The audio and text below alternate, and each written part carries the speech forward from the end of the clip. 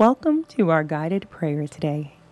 We are here to pause in the presence of the Lord as we surrender to Him and enjoy the freedom from the need to perform or pretend. I pray you are blessed in every way, that your soul is nourished, and that you feel the permission to slow down right here, right now. Before we begin, take a moment to breathe and make room as we prepare to read through Psalm 11. Take a deep breath in, out. Breathe in His presence, His love, His joy. As you breathe out confusion, frustration, and fear. In, out. Invite the Holy Spirit to speak with a small prayer like this. Speak, Lord, your servant is listening.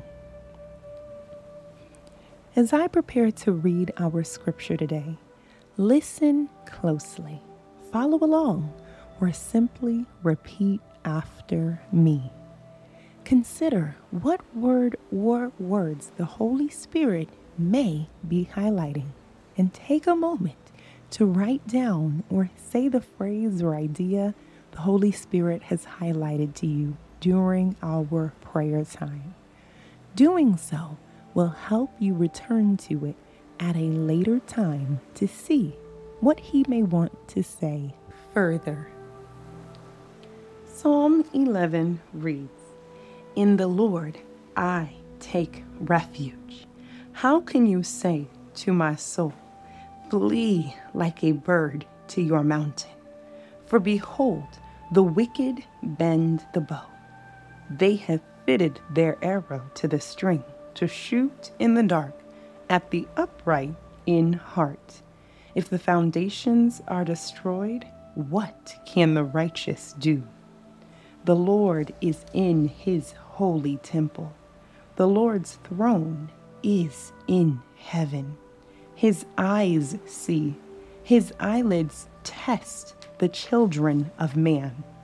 The Lord tests the righteous, but His soul hates the wicked and the one who loves violence.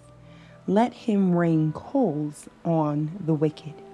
Fire and sulfur and a scorching wind shall be the portion of their cup. For the Lord is righteous. He loves righteous deeds. The upright shall behold His face." Let's pray. Father God, we thank you and we praise you that we can take refuge in you today.